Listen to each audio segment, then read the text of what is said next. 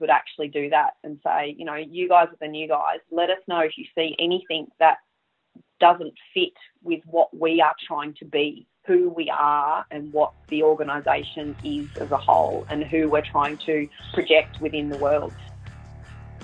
You're listening to the Rotary Wing Show, a show for helicopter aircrew by helicopter aircrew. Each episode, we travel the world to hear from the people that fly and support helicopters to learn a little bit more about their stories and pick up some tips along the way. If you want to catch up on past shows or see photos from the interviews, head over to rotarywingshow.com. You can also subscribe on iTunes.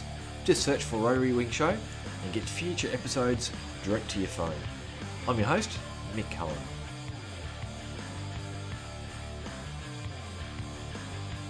G'day, welcome back to the Rotary Wing Show, the podcast where we get to hang out, talk helicopters, and cover some of the topics from right around the helicopter industry. In episode 80, we are getting a chance to discuss the impact of culture, how it affects and impacts on safety and performance. And to help me, I'm very lucky to have Natalie Johnson on today to be able to chat with us. Natalie flew Squirrels, Sea Kings, the MRH-90 helicopters with the Royal Australian Navy and was a Fleet Air Arm Flight Safety Officer. She's also been a Squadron Executive Officer, a Flight Commander, and along the way also an instructor. These days, Natalie is working outside of defence, helping companies and organisations to deal with regulatory frameworks, safety, and with a special interest in influencing positive cultures in the workforce.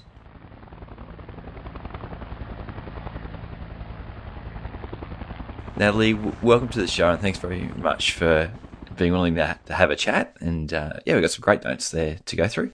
But I thought we might start with high school. So when I was doing high school, none of the schools around me had any option for anything aviation related. So was that a pretty common thing, or you were just lucky where you were?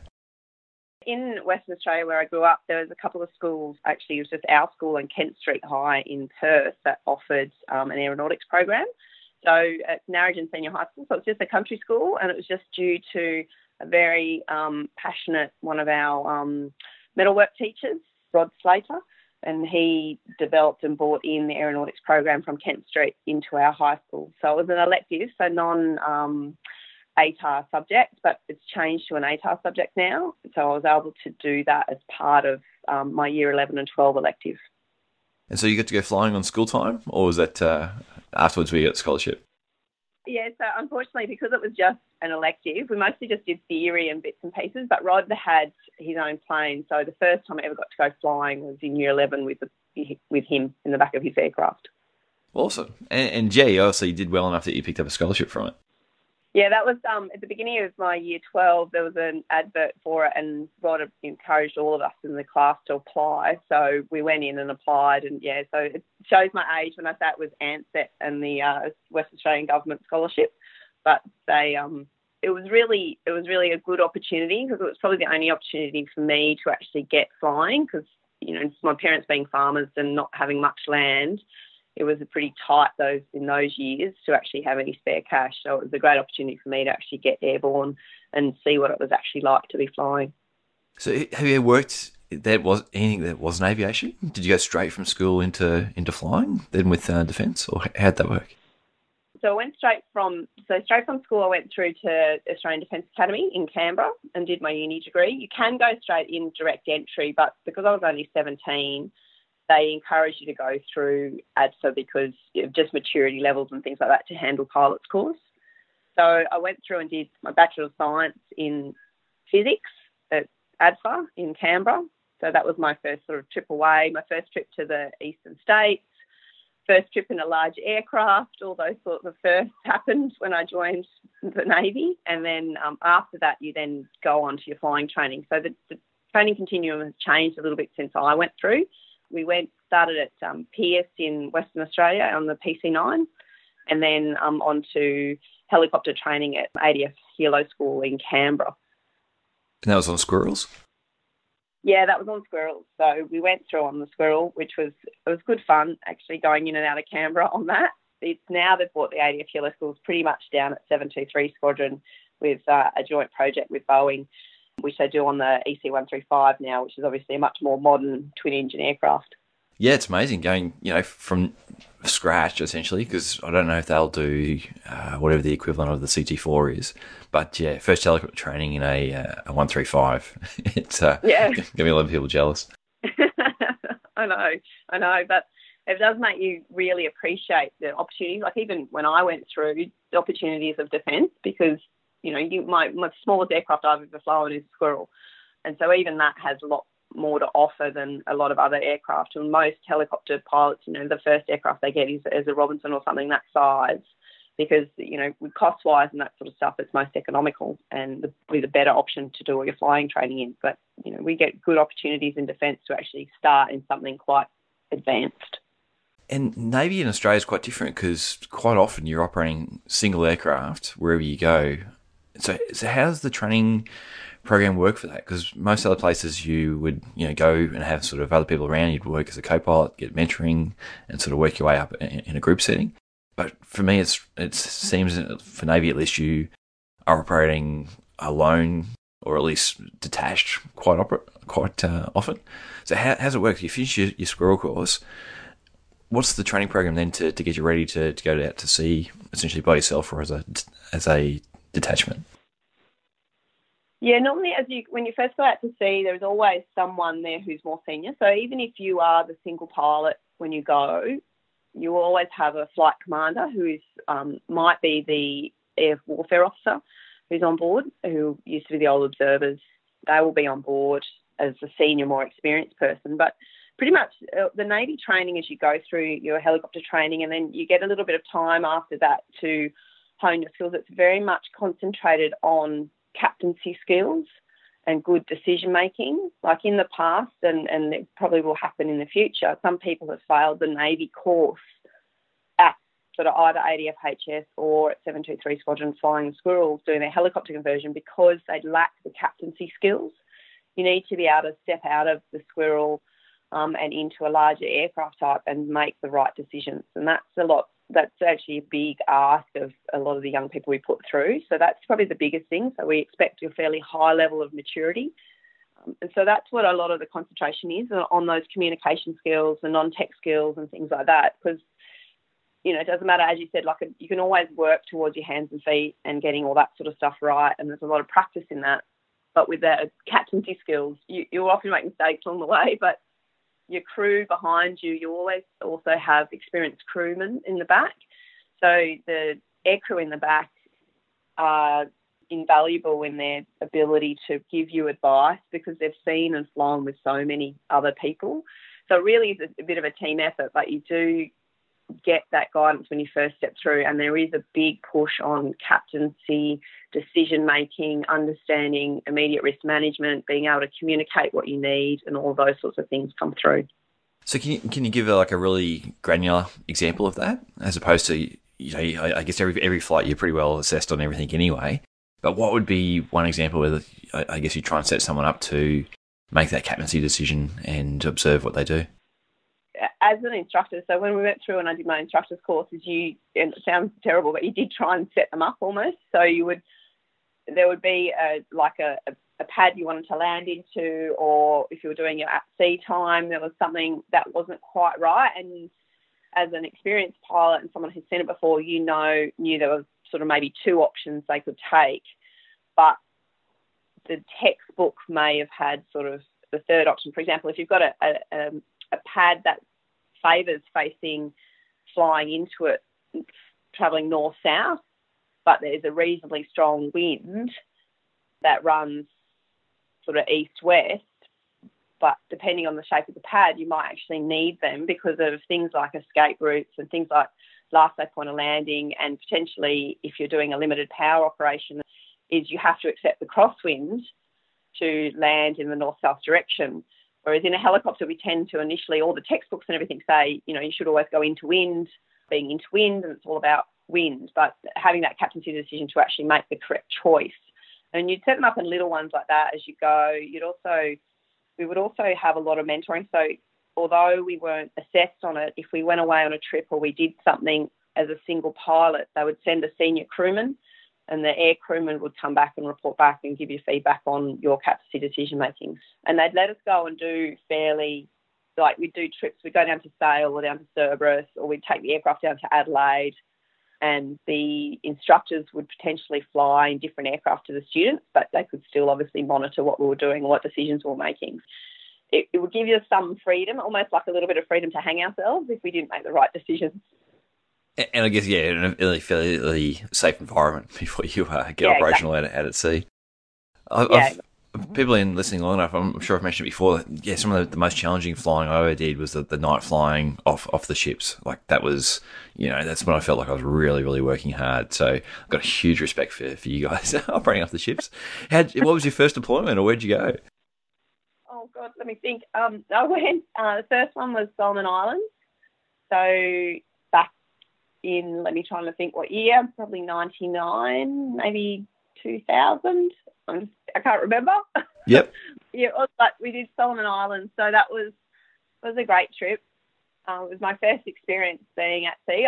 We actually had a 2-aircraft deployment. That was when there was a lot of unrest in the Solomons between the Malaitans and the main island. So there was a bit of conflict and stuff going on there, and we were there to support the Australian Federal Police contingent and all the Australian peacekeepers and aid workers there. So we went over for that. But on the way there, we actually had to do some humanitarian aid because the volcano had destroyed a whole bunch of islands, water supplies. So we provided water in to a whole bunch of areas that probably hadn't seen a car, let alone a helicopter. So that was a bit interesting.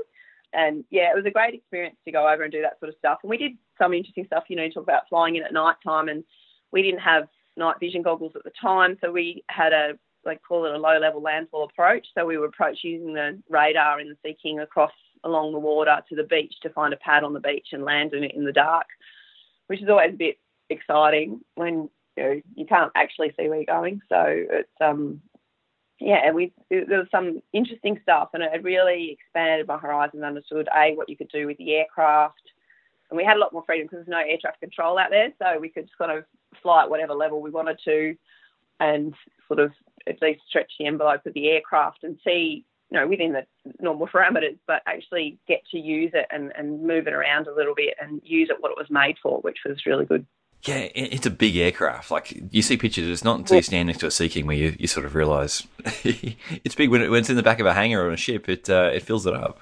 Yeah, exactly. So, and someone said, what do you feel about it? So a lot of people who flew the Seahawk and stuff like that, because they're were the premier, fighting aircraft and all that sort of stuff. But I used to love flying my Sea King, the truck. So it was really nice being a bus driver. And you actually got to do a lot of really cool stuff, like, fill the back of the aircraft up with food because, trying to get it up so, you look back through the cabin and you can't see anything but lettuce and bread. And there's a little hole for you up the front and the crewman at the back just so we could get it all onto the ship. So it was, we sort of, we did all that sort of stuff, and we had great capability in that aircraft. So it was a great learning experience for all of us on board. Now, when we're in ships, we're often joking, or people tell us that the pilot on board a Navy ship is the highest paid person on the boat. You want to talk about that setup? So pretty much because of the pay scale that the pilots sit on as you go up in experience, you do tend to be one of the highest paid on board. I was a fairly junior flight commander and still a lieutenant and not in the zone for promotion to lieutenant commander, and I went on HMAS Success as a flight commander, and the CO actually sat across the dining table at me and looked at me and said, I suppose you get paid more than me, Nat. And he was a commander and had been at sea for years. And I just looked at him and said, sir, I probably don't get paid more than you. But I looked at the executive officer, who's the second in command, and said, I get paid more than you, though. So, there's a few raised eyebrows and cranky looks when I said that. But it was one of those things, I think, because we cost so much to train. And also because, a lot of the times there's the market outside in, the airlines and toll and those sorts of things. There's always a bit of a pull particularly for helicopter pilots now, out of the forces. So they need to pay a reasonable amount. I think the seaman officers do get a bit cranky when the pilots get on board too, and we all get paid more than they do. Yeah, and I feel it's a bit rough for some of those guys because of the amount of responsibility they have. Anyway, that's why it's goes. Actually, the CO on the ship doesn't get a lot of sleep, but he doesn't get paid quite as much as he probably should. So what were some of the titles you had going through in your career in terms of job titles? So I started as a divisional officer, really as my first, in the Navy, we do a little bit different to the other services, is when we go, I think Army's fairly similar as well, but as we go through, is we have secondary duties. You're not just a pilot, you have to do and take the load of the other parts of the workforce that run through. Like, we don't have people who are non-flying to do all of those, you just do it while you do your flying job. So I was a divisional officer to start with, which meant I looked after, at the time, about 50 sailors. And when I went through, I had to write all their reports and everything like that as well. So that took up a fair amount of time. And then from there, I went on into the operations department. So that was really great. Went into there and did some of that. And then I progressed on to, when I went and did my instructor's course, I was instructor, I was programmer, operations officer, training officer, then fleet aviation safety officer, which is my main non-flying job. I did do one short stint as staff officer to the Commodore for about 6 months. And then I went from there, flight commander, and then executive officer of the 808 Squadron was my last job. So there's probably a couple of small ones in there that I've missed, but that's most of them. So, well, I remember there's two things. One, what do you reckon your average hours were on an average year? I guess some of those desk jobs would have put a hole in it. Yeah. Yeah. So what was the sort of flying rate you were doing? It kind of depended on the squadron and stuff you're at. Like, obviously, when I was instructing and stuff, we'd fly a fair bit. And even on 817, when you were deployed and if you're away, you'd push sort of 70-hour months. Usually around the 200 to 250 hours a year is pretty standard, possibly then up to 300 to 350 on a good year. So and also like a lot of airline pilots or sort of the Air Force guys who fly transport and stuff like that going, what? It's nothing. I said, yeah, but you got to think about it. You're in a helicopter. So, we've got to refuel at least. In a Squirrel, you can only go for an hour and a half or so before you need to refuel. And a Sea King and MRH, you're looking at sort of 5 hours max, but you usually refuel to 2 and 3. So it's a lot of flying if you think of 250 hours at 2 hours each for each sortie. So yeah, but outside, like people who've just been in the civilian world all the way through doing tour flights and stuff, they'll be thinking, oh wow, especially mustering.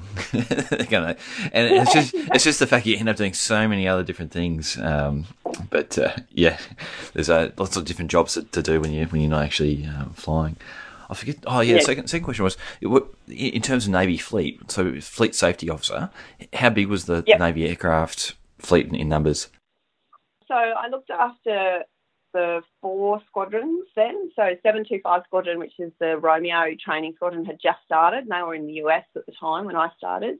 We had 808 Squadron, which was running the MRH 90, which were quite new. 816 still running the Seahawk, the Bravo, and 723 Squadron on the Squirrel. And we had it wasn't quite a squadron yet, but the UAVs were just starting up as well. So it was quite a lot of So talking 60 aircraft? Yeah, to be something like that, which we had that. So I pretty much oversaw, each of the squadrons had their own safety officer, and we went through and oversaw their work and what they did, and then managed the safety management system for the Commodore, for the Fleet Air Arm. So we put in all the policy. So we did all the policy. We reviewed all the reporting. We tried to get trending data. We analysed survey data and provided training, education, conferences, also just guidance for the safety officers who didn't have as much training as the core guys in my group did.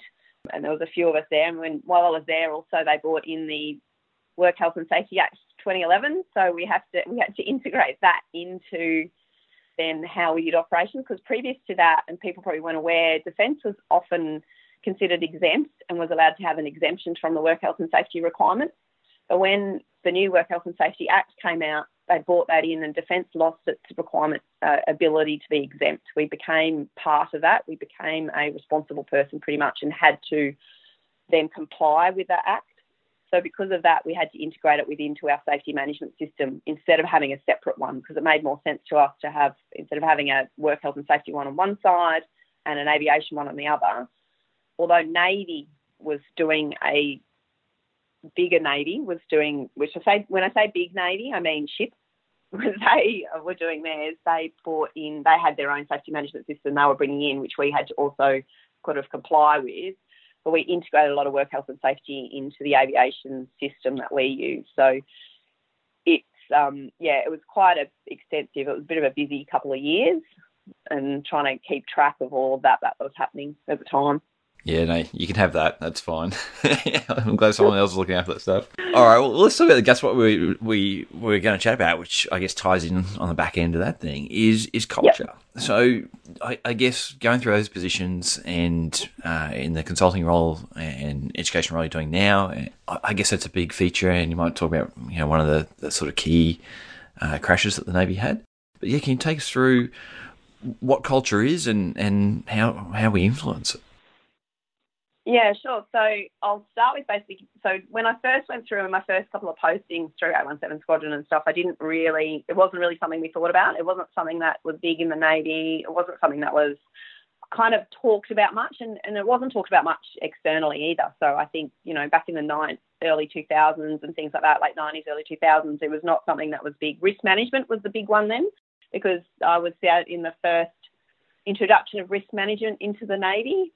So that was into the Fleet Air Arm anyway. So it was very interesting. So that was a big catch thing then. That was a big go-to place, and that was going to fix everything. But after 2005, when we had the Seeking crash up at NEAS, that kind of brought culture, and the post of the Board of Inquiry post that brought culture into the forefront of everyone's mind and how that affects how we behave.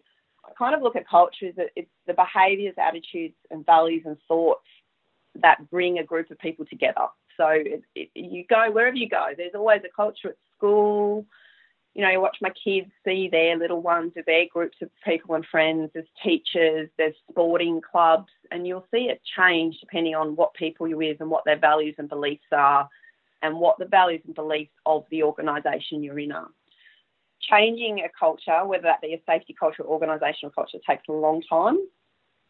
Fortunately, it's like, and this, having kids is that if you're trying to get them into a good habit, it takes weeks and months. If they get into a bad habit, it takes a night, especially when you're trying to train them to sleep in their own bed and all that sort of stuff. So one night of them being sick and you letting them, have a cuddle in your bed means you've just destroyed 4 weeks of hard work. And it's the same with organisational culture. Sounds weird, but, because usually in organisational culture that's negative, you'll have a really strong influencer. There'll be a couple of individuals, usually someone who's experienced or been there for a while, and that kind of, this is the way we do it around here, don't do what I do what I say, those sorts of things. And they get immediate benefits from their basically poor behaviour, because there's some sort of shortcut. They get to go home early and in the case of the 817 Squadron prior to the accident, the behaviours that we were developing, and I was part of that group because I only just left the squadron 6 months earlier. I was part of that group, but everything we did, we got rewarded for. If we said, we can't do this, we're too busy, and they said, no, you will do it. And we went, okay. And then we did a great job at it. So we got rewarded for it and congratulated and said, how wonderful are you guys? You guys are awesome. And we kept winning the trophy that Navy has to say, how good a squadron is. And it basically reinforced those negative behaviours, and without realising it, created a really... Because that would have been the opposite of what that was set up for. Because obviously, awards and things like that are to promote a particular sort of behaviour or culture. Yeah, exactly. So that's the thing, is that because it wasn't really thought of, and it wasn't really something that Defence or Navy or Fleet Air Arm or the Squadron had looked at, and how that influences what we do, the behaviour was allowed to continue. The maintenance guys, because of a bunch of things, lack of resources, time constraints, the pressure on them to do it, they did take a bunch of shortcuts. They had to use the wrong size Zeus fasteners because we couldn't get the right size in Australia. That was, but it wasn't written down anywhere. It was just the way they changed and the way they did things. So it became that culture of being able to do that without really realising it. And we never talked so much about, we did a lot in pilots, like in aircrew, we've been doing crew resource management and all variants of that for a long time. But from a maintenance point of view, that was never even thought of. Human factors in maintenance wasn't really something Defence or Navy had looked at. And when it came to post this accident, they went, oh, wait a minute. So prior to the accident, we hadn't trained any of our maintainers or anything like that on, or the greater workforce, on things like distraction, which you guys talked about in your last podcast, and things like, interruptions, things like, fatigue, personalities and conflicts within that, and dealing with all those things, human performance limitations and that sort of stuff. They didn't get taught on any of those things.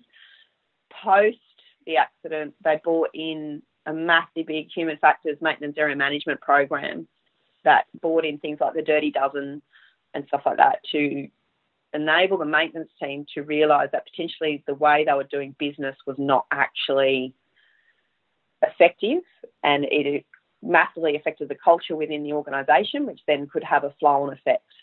So can you measure culture? What sort of KPIs, if you talk about that sort of stuff? How do you break down what a culture is? Pretty hard to measure, because any sort of culture, it moves and changes depending on what's going on. Like I had a great psychologist who used to work for me, Dr. Rob Foster-Lee. He's now with CASA. He's a great guy, and he worked with me for a long time when I was Fleet Aviation Safety Officer. And he always used to say that you can't really measure culture itself because it changes all the time and it depends. So we used to just be able to do what's called a snapshot or climate survey. So you have a look at, and the questions that you pose will take a snapshot in time, but you have to put it in context of when you're doing it. Like if you're doing the cultural survey, or you're doing a survey like that straight after Christmas break, and everyone's had a nice break, had a great time, there's been no call-outs, there's been no issues, and everyone's rested, you will get a different response to the same questions as if you did it in November after a really busy, hard year. So does that make sense? In the sort of context, it changes depending on what's happening around you. So you can look and see and take a measure of the organisational climate at a time, but you have to put the context around it and see. But the biggest measure, I think, for any kind of culture is actually just that communication piece, is talking to people as you go around and actually getting into your workforce and speaking to people and kind of, it sounds a bit weird, but watching the way they interact with other people and how they do it, because that's the best way of actually seeing, is as if you're a manager or owner of a business or something like that, that's the best way for you to see how the culture is within your organisation, and also just the feedback of other people, feedback of clients, feedback of students. If a client has had a good experience and they've been satisfied and all their needs have met, and if there's been a conflict, there's been a great conflict resolution, and normally that will potentially indicate you've got a positive culture going on, particularly if your workforce is also happy. If the client says that, but your workforce is unhappy, there's something that's not working properly. There's a shortcut happening.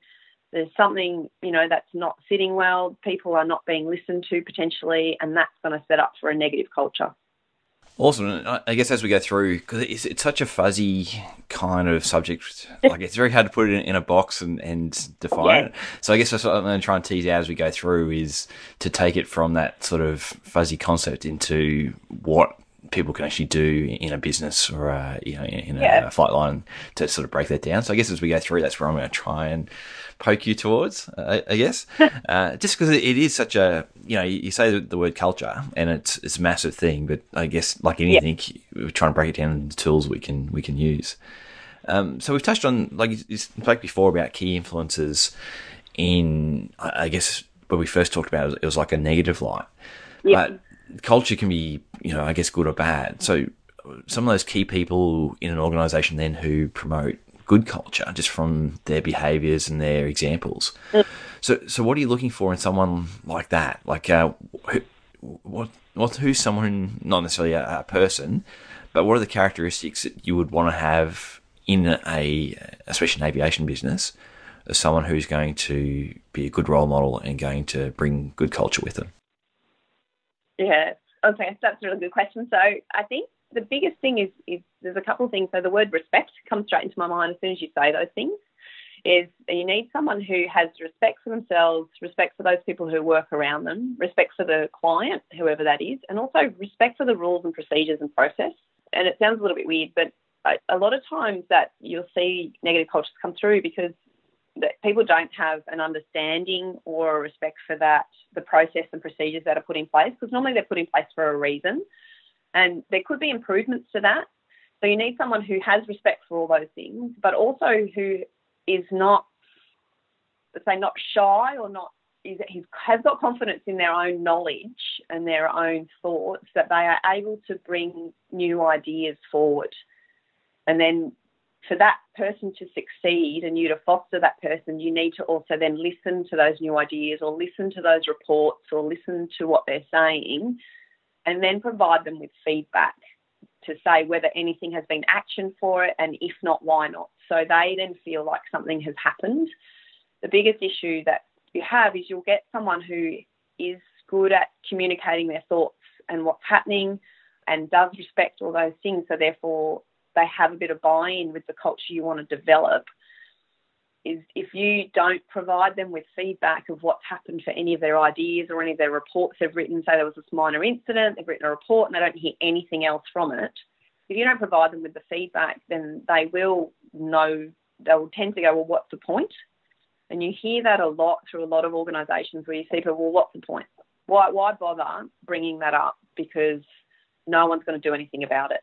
And that's a big failing in defence, like in particularly, in Navy and stuff, because we are so busy and everyone's got so many things on. Sometimes it's really difficult to give that feedback back. And it means that people will stop and feel like there's no point in doing it. So it needs to be, you can have a fantastic individual that has, strong beliefs, they've got good values, and that align with whatever the company or organisation has. And they have a good understanding of things like risk management as well. And, they don't have to be your best pilot and they don't have to be your best instructor or your best worker or whatever. They don't necessarily have to be excelling, but they have to be confident and competent. I think that probably sums it up. In 350 words or less. That's all good.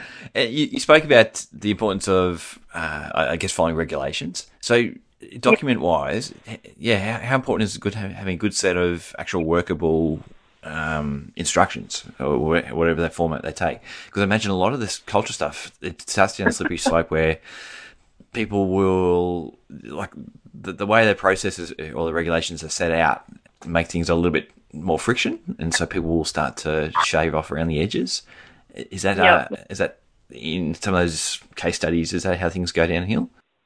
Yeah, a lot of them. Like you see a lot that the changes in regulations, or they'll either let something like obviously all the investigations haven't been completed with the 737 MAX and all that sort of stuff that's come out. Some of that's because the FAA allowed Boeing greater flexibility and allowed them to do some of the internal stuff, but potentially the full process of what was expected wasn't followed. And it was no fault of any particular individual or potentially the organisation. It was just what they'd set out and the culture to get things done and to get the aircraft out on time and all those sorts of things.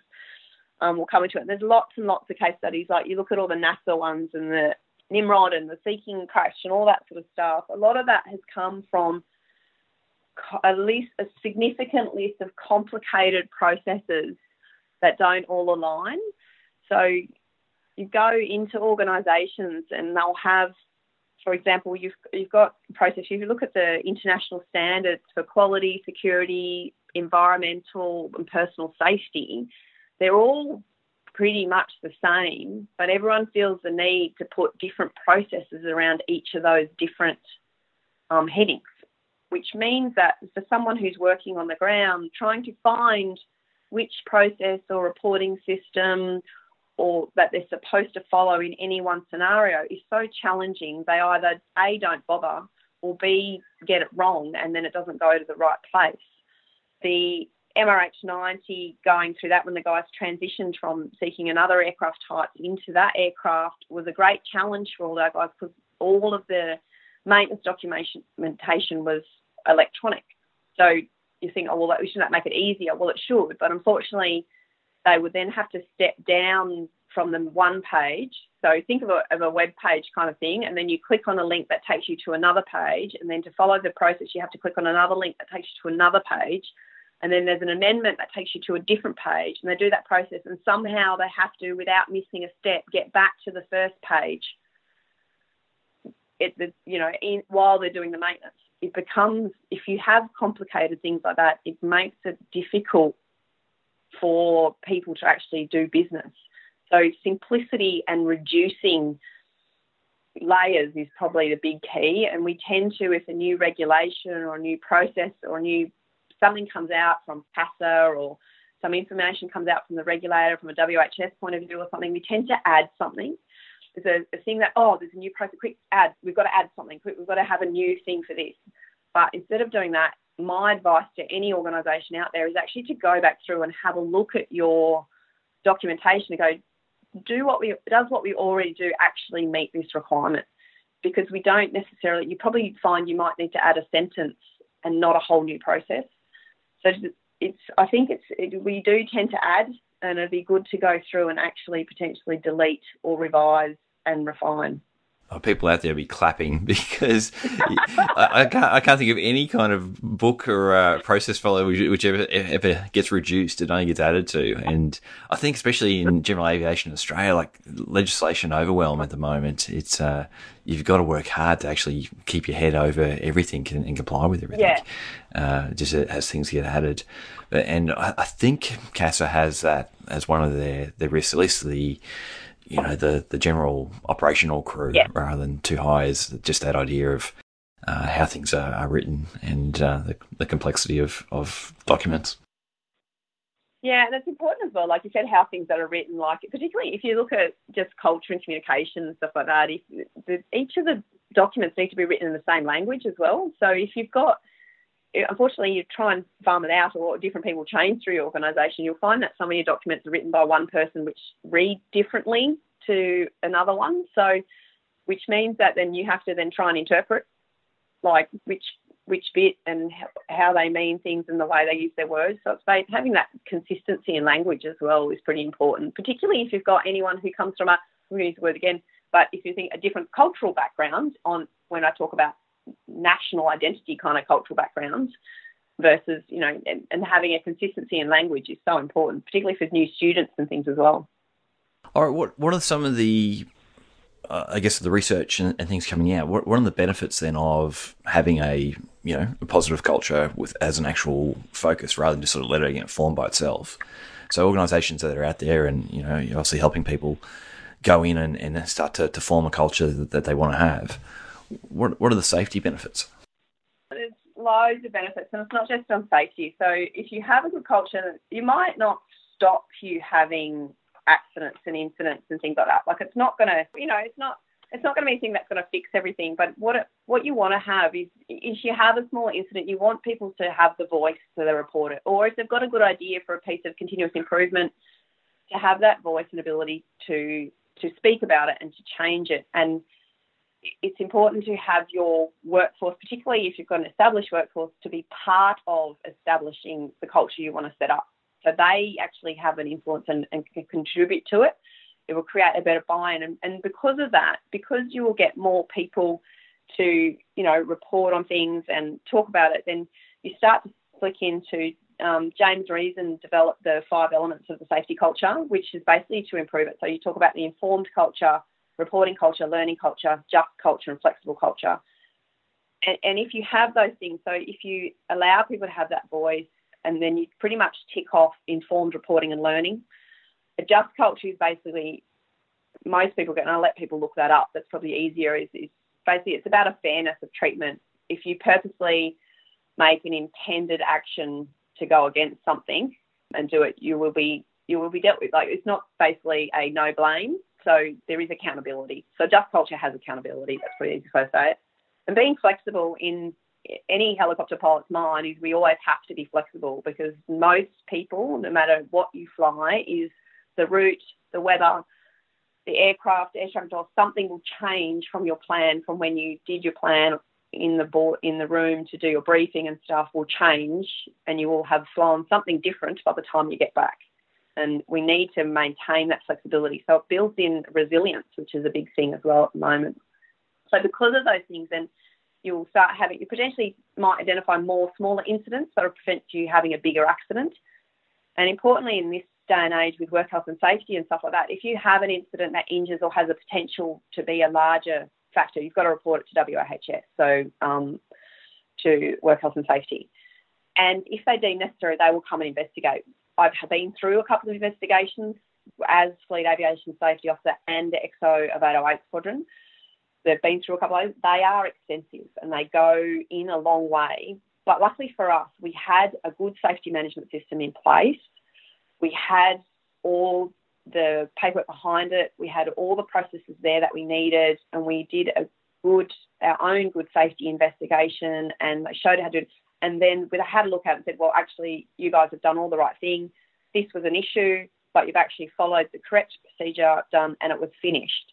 If you don't have that sort of stuff set up and you don't have a good culture set up around that for people to be able to do that, then when they come in, it will take a lot of time, a lot of effort and a lot of money to actually provide them with the information they need, which then means you can't do your job as an organisation and produce your output you expect, which then hits the bottom line.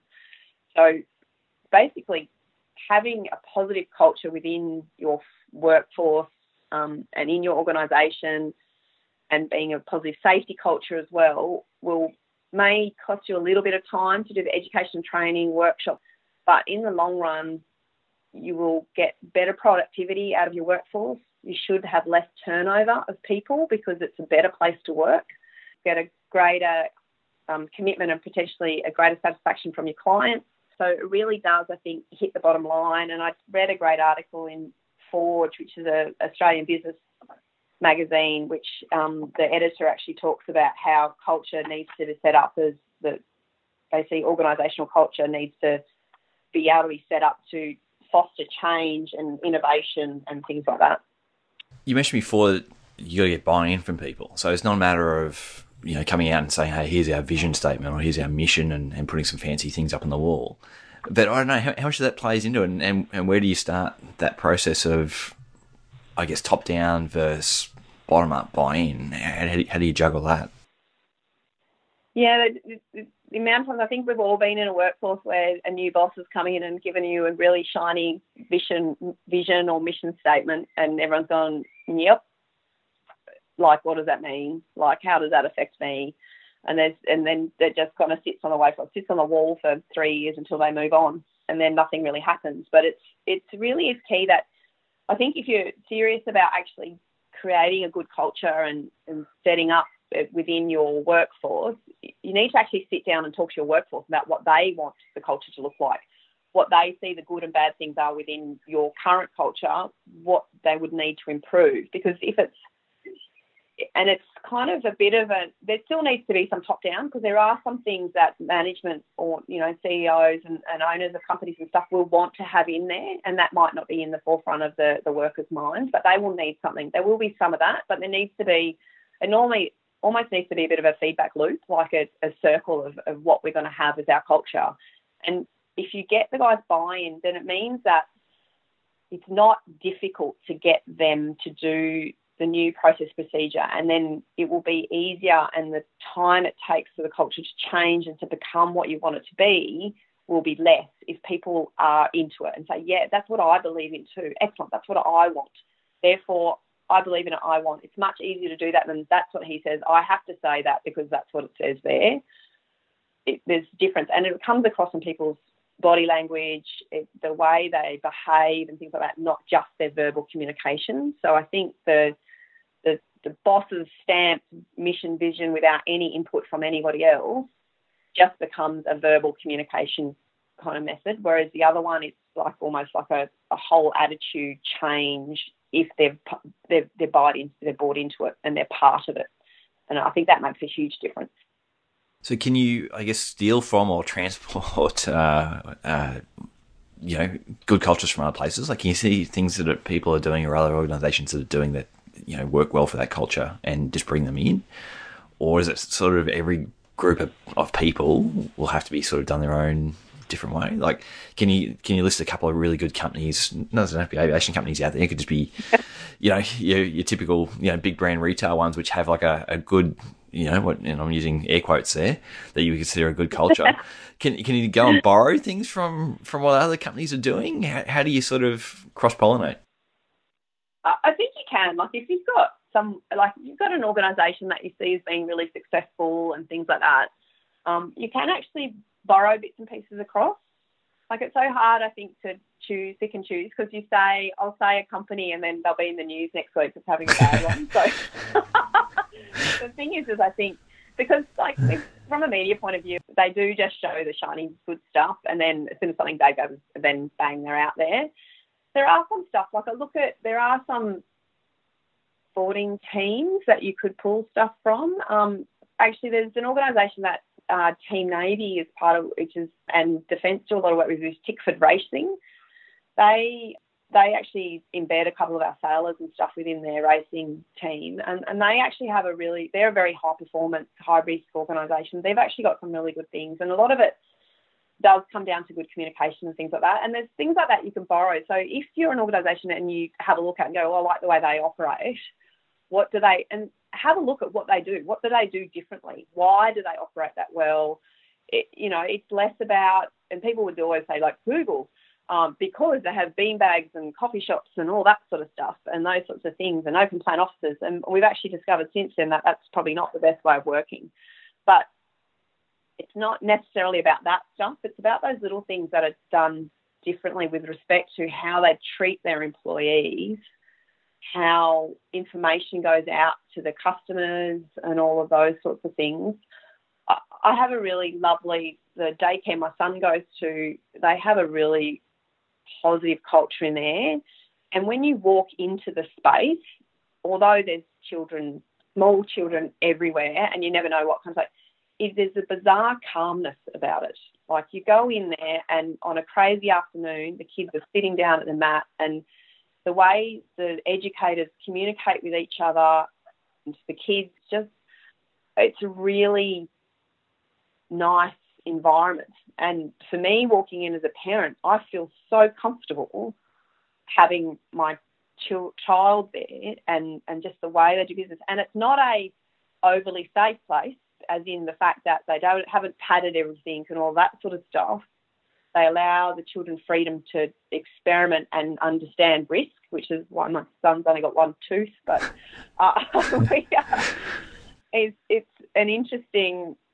It is an interesting thing. So you pull things like that. So I look at them about the way they communicate is a great example, and the way they look at continuous improvement. It's something that they talk about all the time, and they have meetings about, and they bring, and it's a great buy-in. Everyone's involved, and those sorts of bits. If you find a company or a couple of organisations that you like, you bring that into the place where you're going to talk about culture with your workforce, and then you pretty much then say, well, what about these? Can we do this? Will this work for us?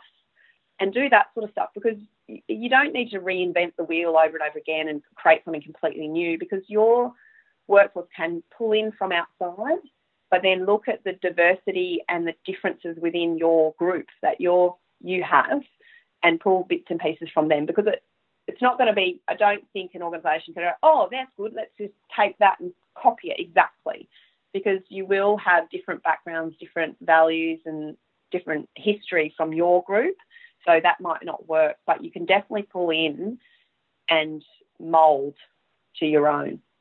If we shift, I guess, tracks now from larger groups or organisations down to sort of single pilot ops, now I guess where you're detached and operating single pilot, or it could just be a company of one where you have a helicopter and you go out and do contracting.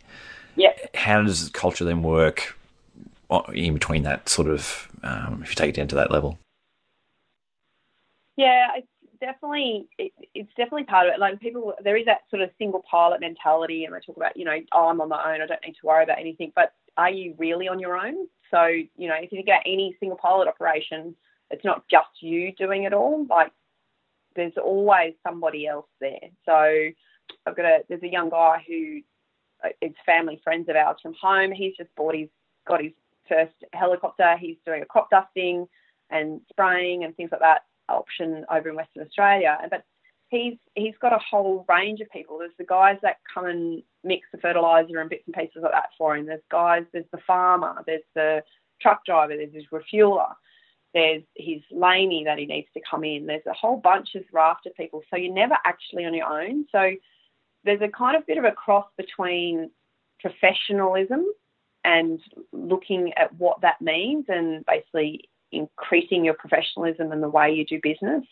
and culture. So the way you communicate is crucial as an individual operator because you don't have that rapport with people. You don't have the understanding of their background or who they are and things like that. So you might not have that as a single pilot operator. So you need to have a good strength in character and that sort of stuff to be able to communicate effectively with them. And it's almost from an individual point of view, it's almost culture is professionalism, is actually having that ability to do all those things as you would do in a cultural organisation and be very self-disciplined as well. Like you brought that up when we were talking before, is that it's just, I think, self-discipline so because it's so easy potentially not to follow all the rules when you're by yourself because you're accountable to you. And that's something that you need to make sure of is you are accountable to you and your safety and those around you are your responsibility. And I think if people remember that as they go through a single pilot, that will set you up to have a good culture. And it's, again, about that feeling, about people will feel then comfortable and potentially be more confident in your ability to do your job if they feel that you are professional, you've got self-discipline, and you set and you follow a good set of values. One of the stairs at our flight school has a couple of little sayings, but one of them is build relationships. And I think what I was thinking of as you're going through there, especially as a single pilot, where you're interacting with all those different people, is you constantly want to be building that relationship with them. And that, I guess, becomes part of your personal culture as you mix between those different groups. Yeah, exactly. And it's a good thing, you've got an opportunity as a single operator to actually learn from people and see and just take those notes of, well, what that guy did, I don't like that. What she did, I really like that piece. I'll use that in mine. I'll do that. And you can actually mould your own into to develop it as you go. And it will change and it will mend depending on the environment you operate, depending on life, what's happening in your personal life and bits and pieces like that versus what's happening at work. And it means that then you have to understand that then if you then step from single pilot into a multi-crew or a larger organisation, that you may need to bend and mould a little bit. I mean, I think if people who come in, and I think we talked about it, who don't want to change or aren't willing to at least accept and change a little bit with respect to the organisational culture and go in with what the bigger organisations see as a positive culture, then they're not a good fit. It's about being a good fit. So even some people are not a good fit for a single pilot. You may have all guessed that I like to talk a lot, so I don't necessarily like flying by myself. I find it a bit dull. So I love being airborne, but flying around by myself, I'm like, wow, there's just no one to share this exciting stuff with. And, so I'm not real well suited to single pilot, as in sole pilot, like sole operator, like no one else there. Me and a crew, a single pilot, as in I'm the only pilot of the aircraft and the rest of the crew, fine with that. That's fantastic. So, yeah, it is a different, and you will see what is a good fit for you. And don't try and force yourself into being something that's not a good fit, because then it will potentially create issues within the culture of the organisation you're joining. I was being a bit cheeky when I wrote these notes up, but coming from a flying school background, and I'm sure there's other people from flying schools listening, but if we get some free consulting off you for flying schools, how would you attack it then? I guess, with your instructing background, or if you now, put yourself in the shoes of someone who owned a flight school or as a CFI, how would you bring that in from scratch with what you know now in a training program for whether it's military or civilian schools? How would you start trying to build that culture for the students going through? Yeah, I did look at that and have a giggle, but it's one of those things that I think you need to start, and it's about education and understanding. So it's something that we don't spend as much time as I think as we should on those non-tech skills and all those human factor skills and all those things that we talk about with human factors and stuff. We normally teach as a big bulk box and dump it on people, and then they go out and maybe 3 or 4 years down the track, they go, oh, that's what they were talking about, because it takes a while to understand it. So you need to educate your students on what a positive culture is, be able to show them what one looks like. So therefore you need to make sure your instructors understand what the desired culture is and how they behave, and that they have the confidence in the culture that they're looking to try and project onto their students. And they need to, so I thought about it when you sent it to me, I thought about, think of culture education as similar to instruction. So when I did my instructional stuff, and I don't know if you guys are the same, we do basically demo, direct, monitor. Yep. So, you give a demonstration of what you want the student to do. They have a go with you talking through some key words, and then you sit back and monitor. And, you could have more or less of those. You might need to go back to monitor or go back to demo, depending on how good the student is or not. Or, if you look at it and you do the same thing for culture and you have it see, guide, do. So basically the students see what a positive culture does. They see people. So if you and your student have a minor incident, or a process isn't followed, or something happens because of distraction or whatever, you report it. So they see you do that. Then if something happens for them, you can guide them through doing something similar, or speaking up about something, or where a continuous improvement is. And then they can do it for themselves. So it's the same kind of concept. The biggest avoid is the prevent saying the do what I say, not what I do thing. Yep. As many senior, potentially more experienced, and I've had that in my life, said, well, don't do it like this because this is how I do it. You've got to do it like that, like the book says. And I'm like, what? And that's tough. So it's about having those checks and balances. So that's, I think, having that education piece initially for the student, it will set your student up for a great career and understanding in their future. And then it also sets them up for an ability that if they step into an organisation post-flying training that doesn't have a positive culture and potentially is putting people at risk because of that, with incidents and potential accidents and stuff like that, then they have an ability to have a voice to speak up, and they're confident in speaking up.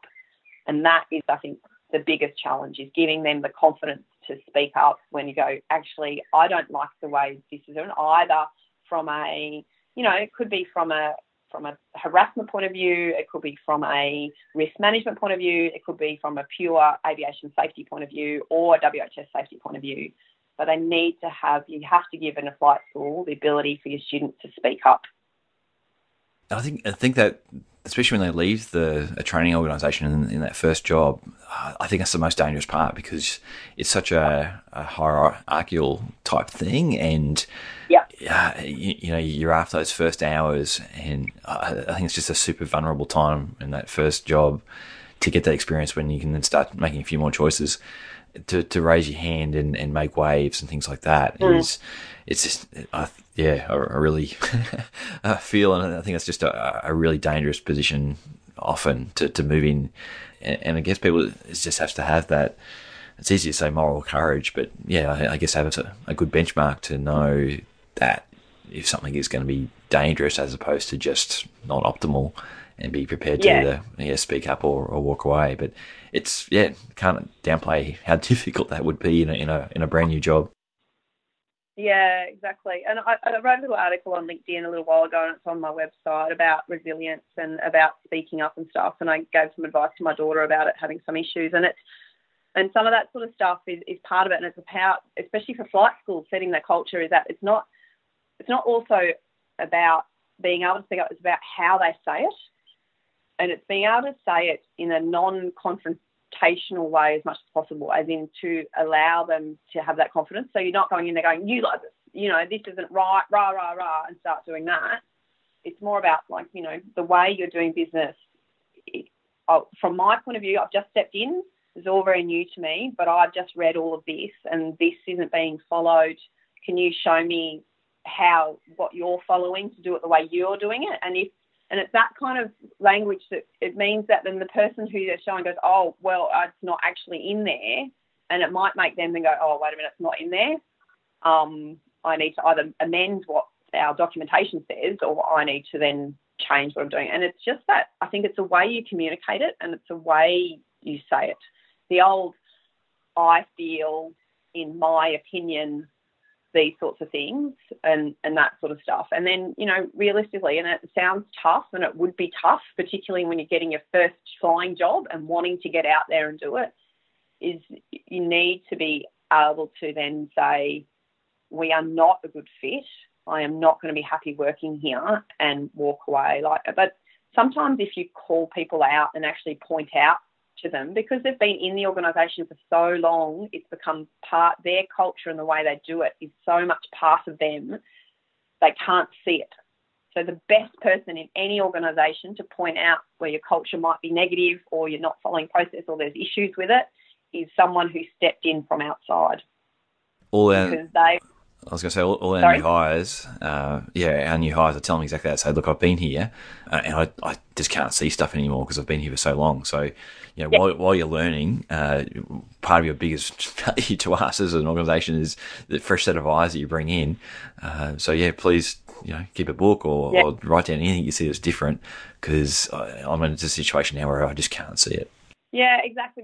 Like, it's so important, and that's a great thing from your organisation to do that. So many organisations are afraid to do that. Like, we used to have a anonymous standards book, so you could write it in. You didn't have to you could put your name in if you wanted to, but you didn't have to. You just write the comment in, like, this instructor taught me this, but this instructor taught me this, which is contradictory. Just wanted clarification on what's correct.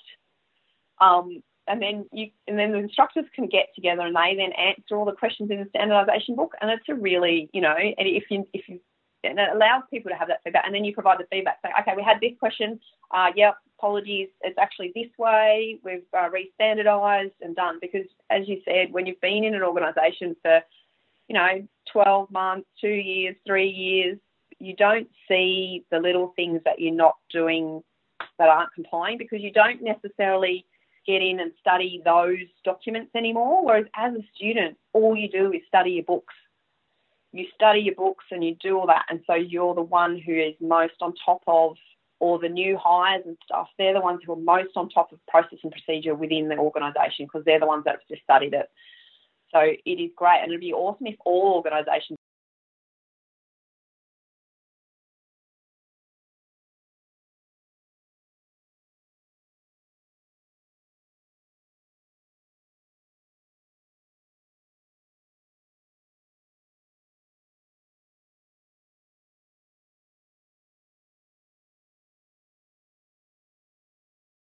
would actually do that and say, you guys are the new guys. Let us know if you see anything that doesn't fit with what we are trying to be, who we are and what the organisation is as a whole, and who we're trying to project within the world.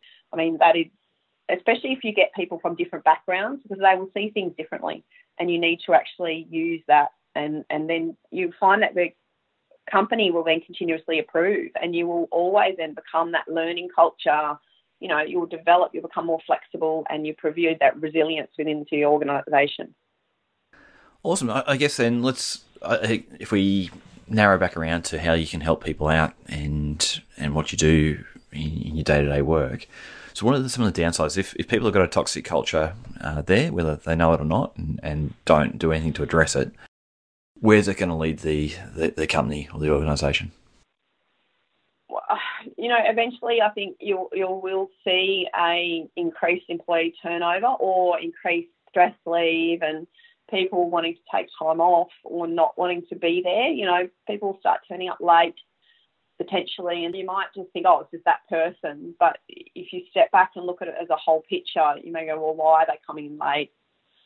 Why have they changed? So especially if it's toxic and they're not feeling comfortable, like it changes. And then people's productivity drops as well. So you don't, like, I've been in places where I but the boss and I disagreed significantly on a number of points, and I found it really challenging to get motivated to get to work and to do it. And I was lucky that there were some other people there that were really great that kind of allowed me to, get through that. But it is tough you go through, and you'll see that particularly for any owner, any manager, supervisor as you go through. You need to really know your people as they come in, have their behaviours changed.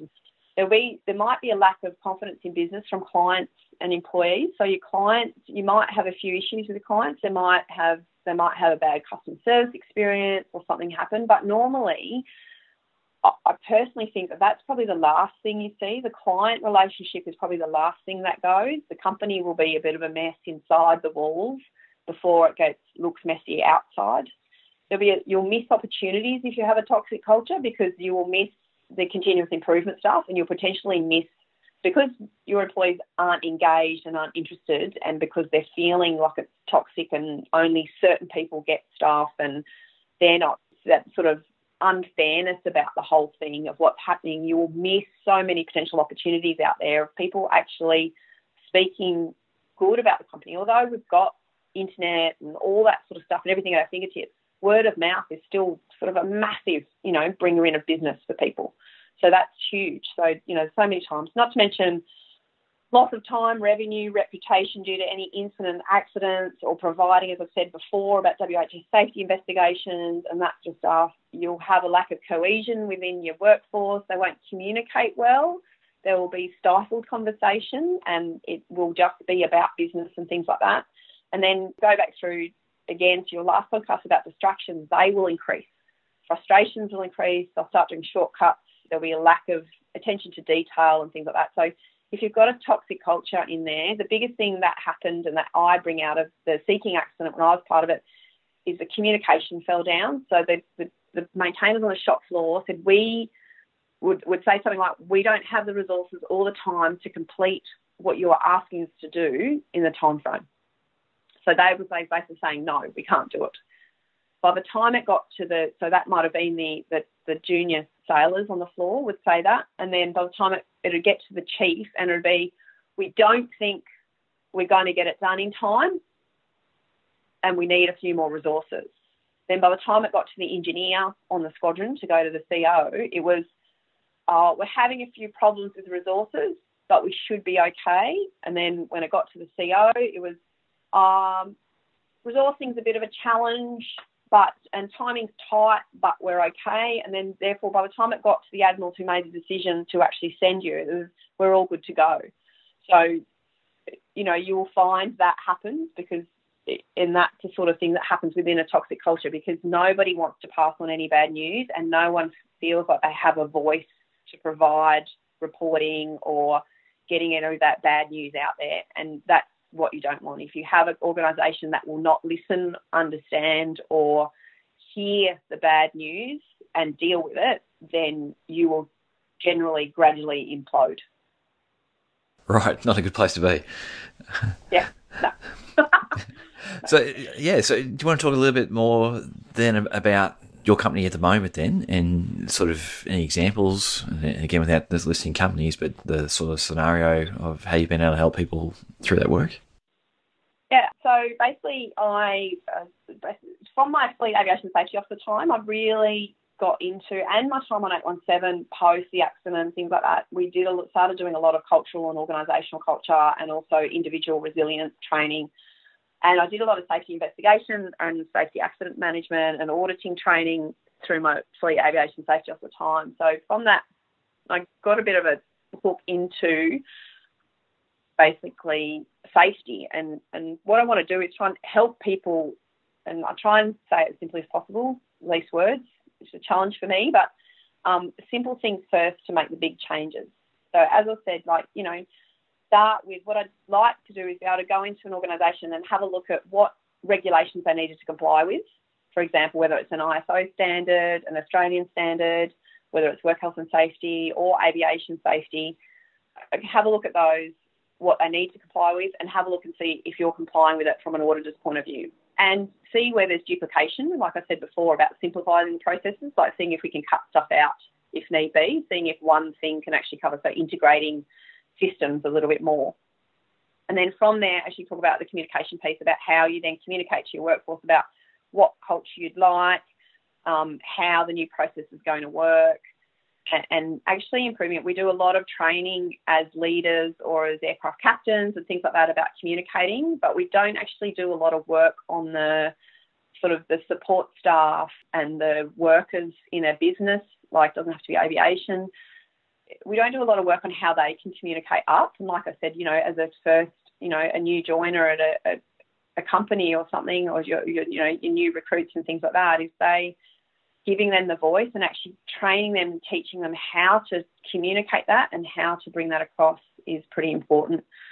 So that's what I can do with that, and it's about dividing that through. So I did some work with a larger company about developing an integrated safety management system, and I went through and found and I basically mapped across a board a whole bunch of things saying what the regulation was and all the documentations and references that actually referred to that. And it gave them a really big picture of, wow, we've got too many processes for people to follow, and enabled them then to go through and elect and select ones to cull and reduce where they could. What I want to be able to do is understand what you need. So understand from a compliance point of view what you need, then have a look at and sit down and talk about what culture you're after. What do you want the ultimate aim to be? You can say things like good and bad. It's so nondescript, and even positive and negative. It's just about what do you want it to look like? What do you want your workforce to do? Do you want them to report incidents straight away? What type of incidents you want to report? Okay, if that's what you want, then these are the steps you need to have in place, and this is the feedback loop you need to do it. So there's a whole bunch of stuff that I think goes around that for culture, but it really is a communication piece. So I'd probably look to sit in with them and have a chat about it, see what they're at, and then it would involve probably a couple of workshops, and everyone often rolls their eyes, but I promise there'd probably be no PowerPoint. And we'll just do a few exercises to talk about what the culture would be within your organisation and how to make it better and how to embody that continuous improvement and all of those human factors things that people like Signy Decker and James Reason and stuff talk about, and also Paul Salmon up at USQ. They talk some great stuff about human factors, but they always bring culture into their human factors. So I think that sort of part is what I can do to help. What's the name of the company, Natalie? Oh, sorry, Assimilated Safety. I know it sounds strange, but my husband is a bit of a Trekkie, so if anyone understands that, and it's a bit of a kickback to that, but also nice. It's free on the domain. Very good. So Natalie's at info@assimilatedsafety.com, and you can grab hold of Natalie there. Now, other resources, where else can people go to quickly get some more background on this? And you mentioned a couple of people there, so Signy Decker, James Reason.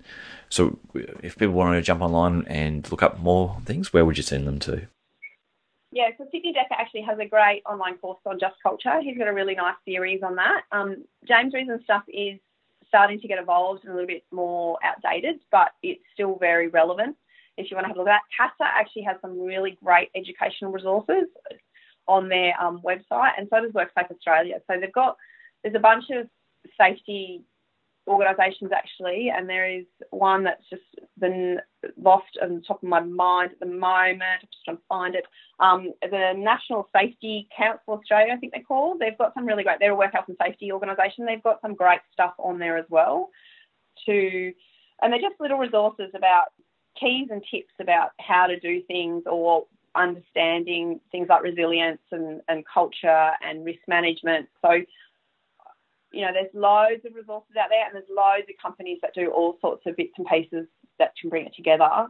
The list would be endless, but I'll probably try and put some links, and I'll put a blog onto my website with some of this stuff on there, and I'll try and put some links to some of those resources on there so people can have a look to see how to get hold of them and just make it a simple one-page look versus a multiple-page search.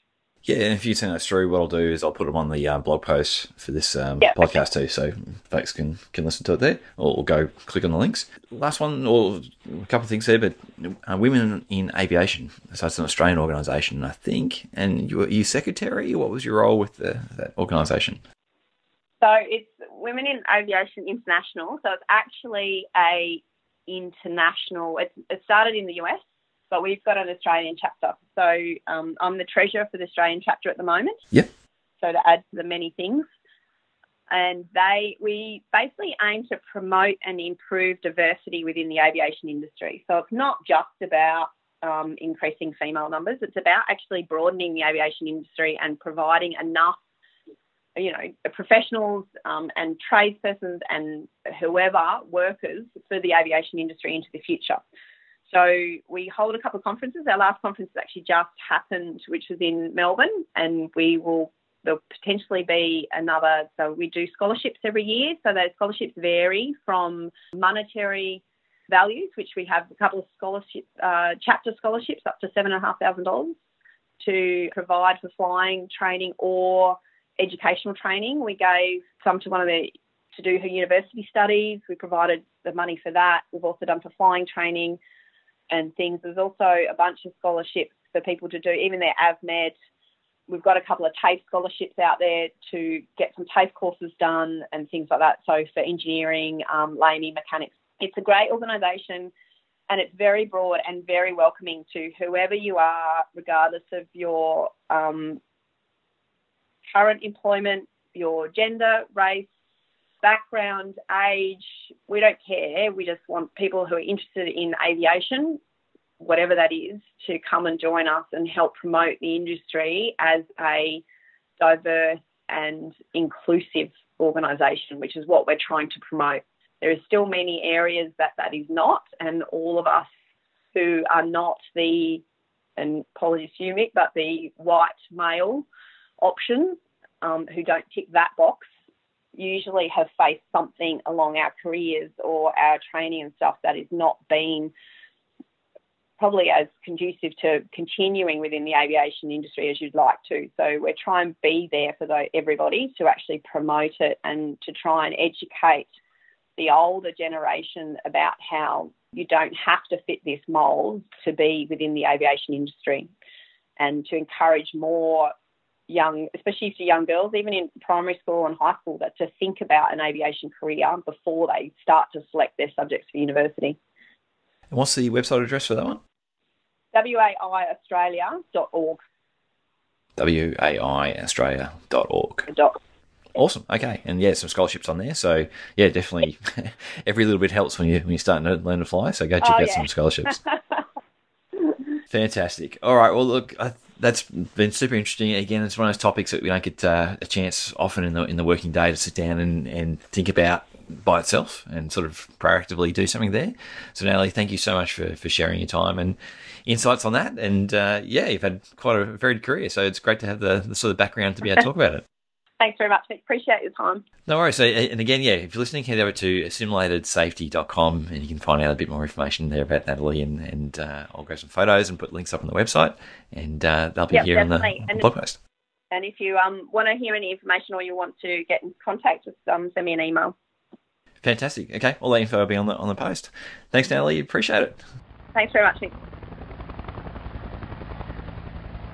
There you go. I hope you enjoyed that one. More importantly, though, I hope there was something in there that you were able to connect with and see how you could take that back into your workplace and apply it there to influence, in a hopefully positive way, the culture for where you work.